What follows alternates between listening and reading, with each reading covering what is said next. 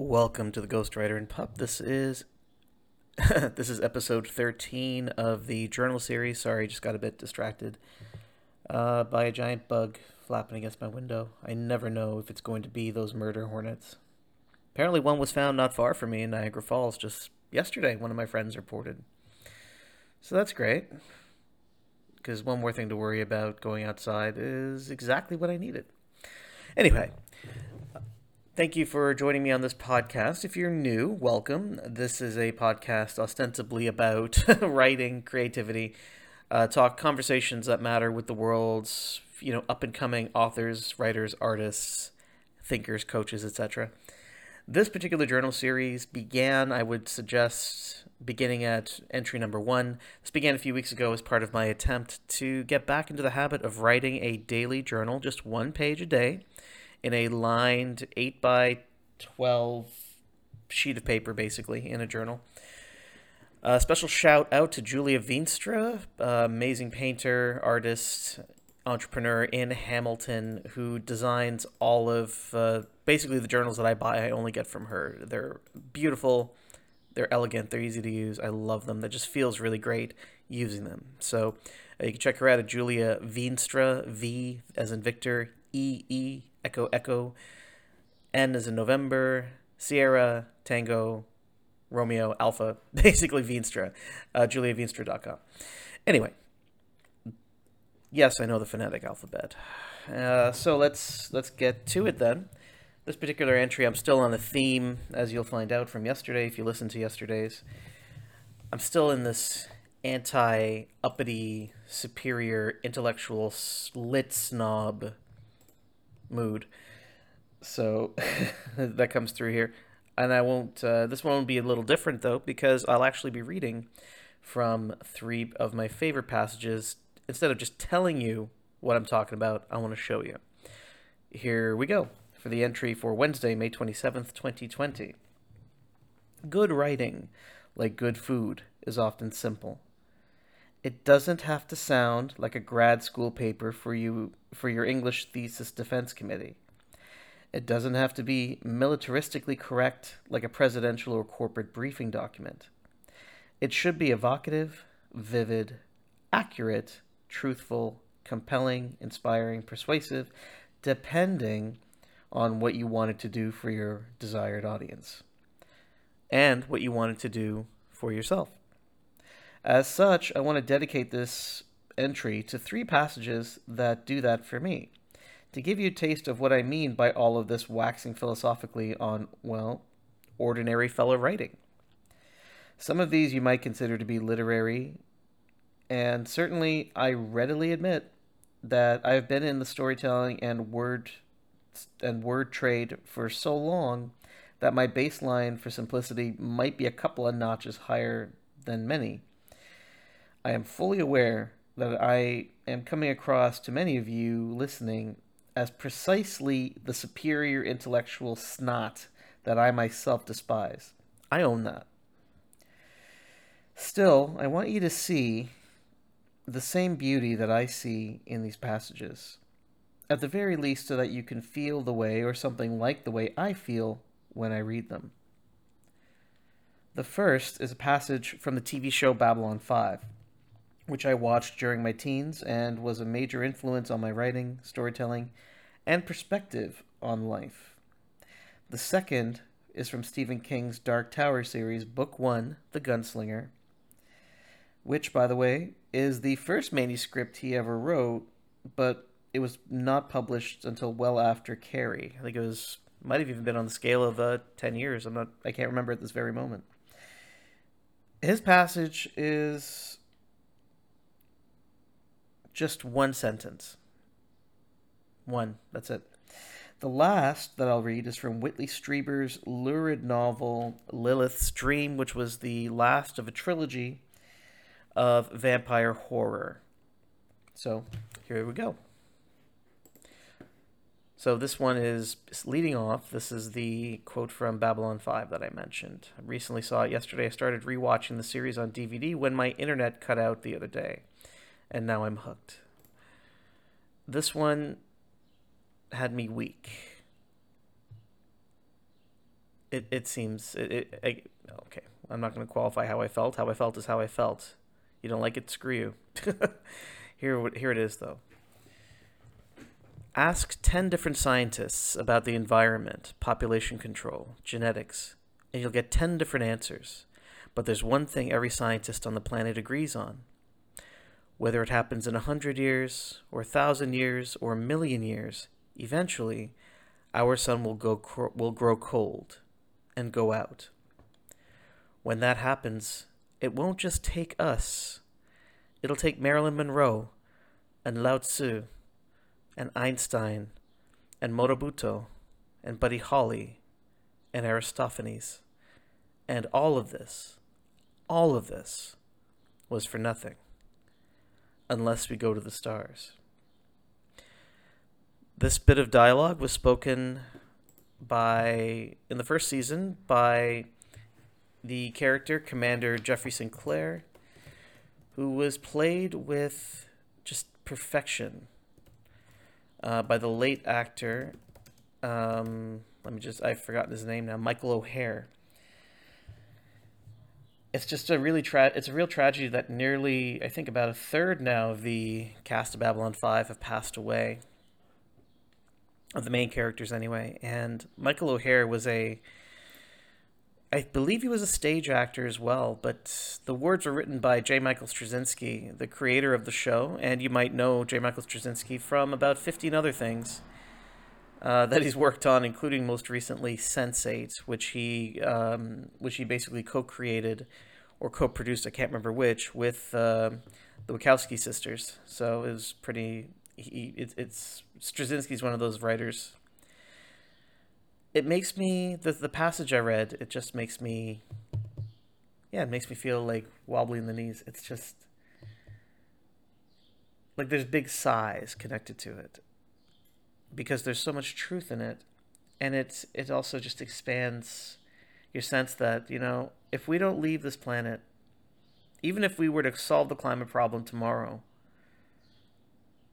eventually, if it isn't this, it's going to be something else. And if we're only on one world, everything that we are, everything that we've built, every story that's ever been created by humanity is lost in the firmament. And so we have to go to space. We have to keep trying. We have to do all of these different things at once. And there's so much of that captured in that passage. It just makes me feel, just big sighs. I just love it. I believe they ended the episode with it. Commander Sinclair gave that statement in response to a question from a reporter that was interviewing him for the news, in universe, for the ISN network. Why should we go to space? So that's the first passage. The second passage that I want to read is, again, from Stephen King's The Gunslinger. And it's just one, maybe two sentences tops. And it's this. Go then. There are other worlds than these.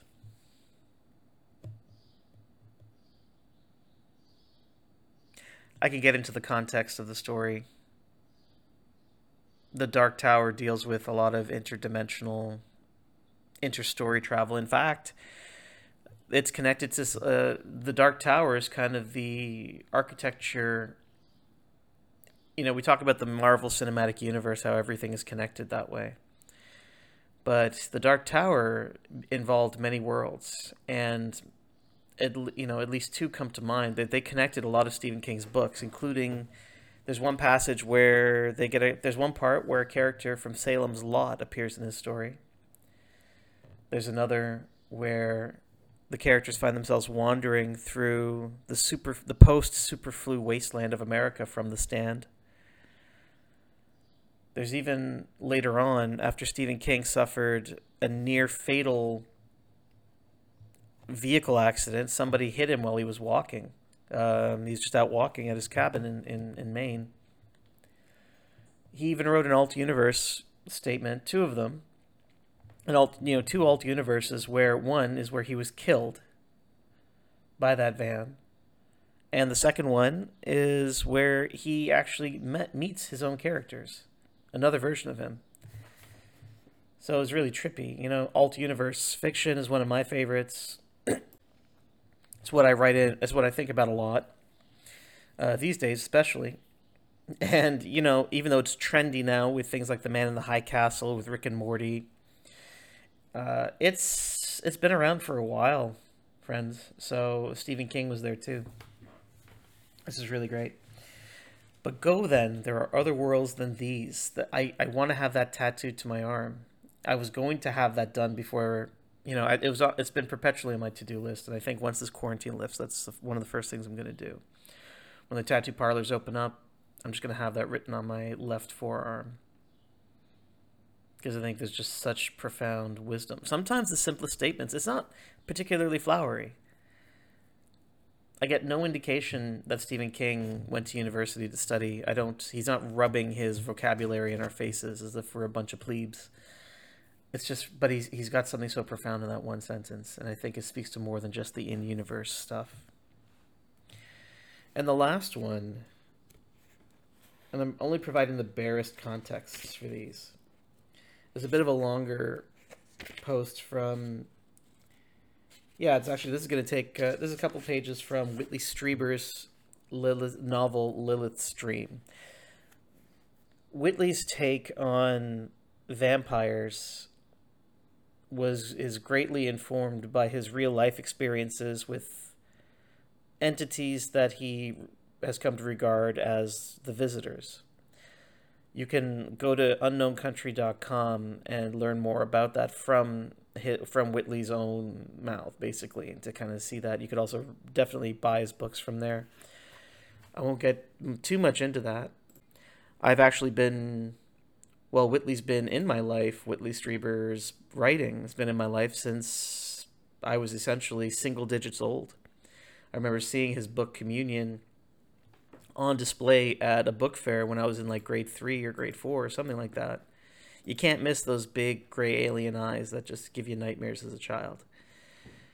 And so, I don't know, like, so I've been reading him forever and his nonfiction, and then I got into his fiction in my 20s. And, oh, this story was just great. So, Lilith's Dream, it was bloody. It was just soaked in blood.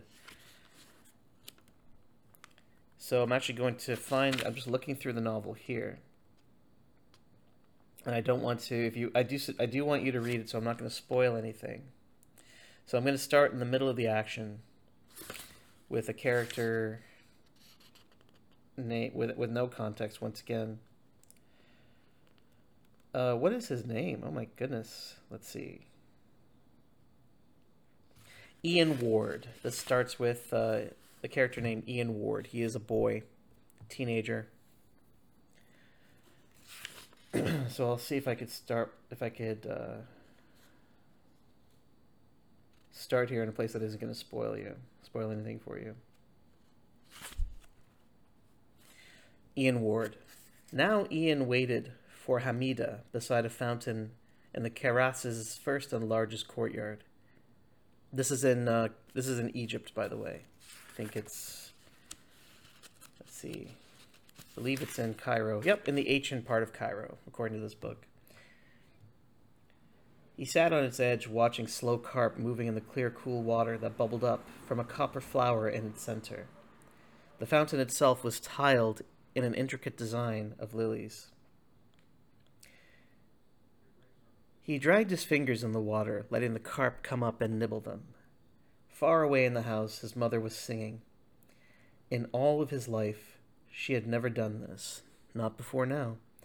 A great burden had been lifted from her shoulders, he knew, when it had become clear that he was not going to feed.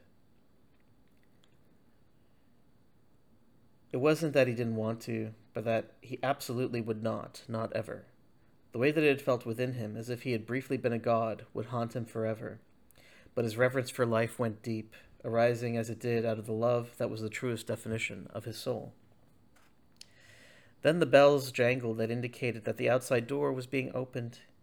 Ian raised his eyes. Hamida came down the long colonnade and into the courtyard. He had loved beautiful women, but never one like Hamida. He had not known what innocence was before he met her, or how pure the eyes of a girl could be. He had been drawn to her by an overwhelming power, greater even than the power that had drawn him to Leo, even than Lilith's hypnotizing beauty. Hamida laughed when she saw him. She drew off her dark glasses and came down beside him. She had been at the hairdresser. As a Copt, C-O-P-T, she did not seek the mystery of Sunnah. She would never wear the Muslim veil, nor did this house seek to find itself in the path of the Prophet's own family. The olive skin of her face and her great dark eyes were framed by beautiful black hair, now freshly and fetchingly curled. "Do you know what's so funny?" she said. Ian shook his head. "I thought you'd end up here. This fountain has a legend attached to it." "So does everything in this house," said Ian. "But this one is special." When she looked at him out of those wonderful eyes, he saw nothing else, heard nobody else. Which was as well, because he probably didn't need to see the parents assembled along the second-story colonnade, tasting of young love from afar. "There was a boy living here some time ago." "A boy you knew?" She had no brothers. Again, she laughed. "Ian, this is Egypt. I'm talking about at least a couple of thousand years." Anyway, he was waiting for his lover to return. She had promised him it would only be an hour. 1 hour went by, and no lover. 2 hours, no lover. But he had promised her that he would wait, so he stayed there. He stayed there all night and all day, and then more nights and more days, right where you're sitting now. And nobody could budge him. The story is, he stayed there not for just weeks or months or years, but for 1,000 years, listening to the water and watching the carp, just like what you've been doing. "Except I've only been here 30 minutes, not even an hour," said Ian. "In Egypt, you don't know. Time is different here, Ian. There are eternities around every corner." "So what happened to him?" "One day, late in the afternoon, there came a tinkle of that bell over there. He looked up. He had no hope by now. He wasn't crazy. And there, in the doorway, was his lover. She came to him in beauty greater than he had ever remembered, and sat down where I am sitting.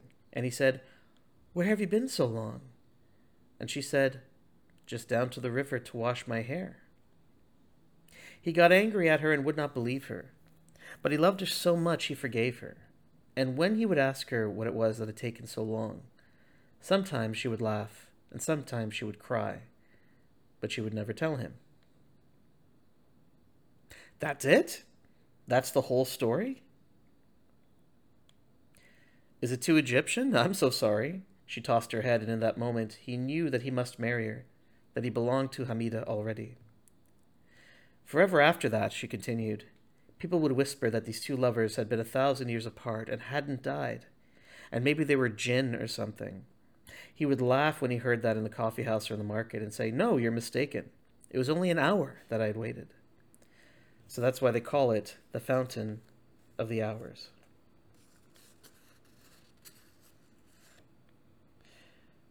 Beneath the old plum tree, Ian and Hamida listened for secrets, but only heard a little breeze whispering in its flowers.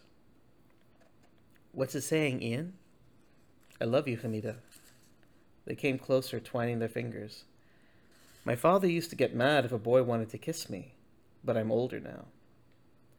He would have done it into the night and eternity, but she turned her head away after only a moment. "We must go to them now. They're expecting us on the veranda." "That wasn't much of a kiss," said Ian. "Oh, no? It was eternal." 3 seconds? All kisses are eternal. Yeah. So, this is one of those things where it's really the last sentence. All kisses are eternal. But if I don't give you the context there, or at least a little bit, you don't really have, it just doesn't feel the same. It doesn't build. It's not just about two people. It's not just about male gazy type of falling for somebody. what I've given you is profoundly out of the greater context of the story and what all those characters have just been through, what Ian has just been through. Hamida belongs to a family where her father was also involved in a lot of the bloodshed to try to save everybody, but she was sheltered from it, and her father and mother made sure of that. And so, but Ian was not spared. And so, when you if you read the rest of the trilogy, if you read the rest of just that one book, oddly enough, I'd read this book last in the trilogy.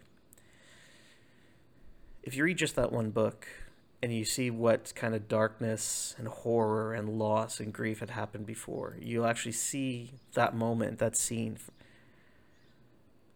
with the sweetness that it's intended. I remember reading that scene and then leading up to that line, and I think I was giddy or just blissed out for like hours afterward. You see, writing isn't just about the design of the story. I teach story design. I coach people in it. It's about, but design does matter sometimes. The architecture matters quite a bit, because if you don't provide contrast, if you don't take the reader on a ride, then when you put sweet, it's like they said, one of the characters said in the film Vanilla Sky, another great movie, with some really remarkable writing moments. You cannot know the sweet without the sour, without the bitter. And so you have to provide that contrast in your writing. And no, those passages, the three of them, I picked those because I just love them. If you notice, simple language. You don't get the impression that, again, any of those writers, Straczynski or Strieber or King, were trying to show off. It just felt they were actually conveying a message. Big pictures too. I mean, I love this big picture stuff. Maybe you didn't get anything from those. I can't really help that. Whatever floats your boat and whatever sinks it, that's not my business. But if you felt a little bit of what I feel, then this was worth it. If you take any lessons from it, is to write truthfully to what you want to say. And that's all you can do. Anyway, thank you for listening. That's the end of this episode of Ghostwriter and Pup, the journal series, episode 13. If there is a topic or journaling prompt you want me to explore in a future episode, I am going to continue these, although I have another series that I want to start up soon. I'm just working out how that's going to work. The best part about your own podcast is that you could basically do what you want with it and bring anything back anytime you want to, and this is mine. So send me your topics, jody@jodyaberdeen.com. I will happily write one do an episode for you. And if you're an author, if you're a writer, if you are any type of storyteller, any type of creative person, excuse me, somebody with a big picture perspective, and you'd love to be on an interview, again, jody@jodyaberdeen.com. I'd love to have you. And aside from that, thanks for listening again. Be well, stay safe, stay healthy, wear a mask, and have a wonderful, wonderful rest of your day.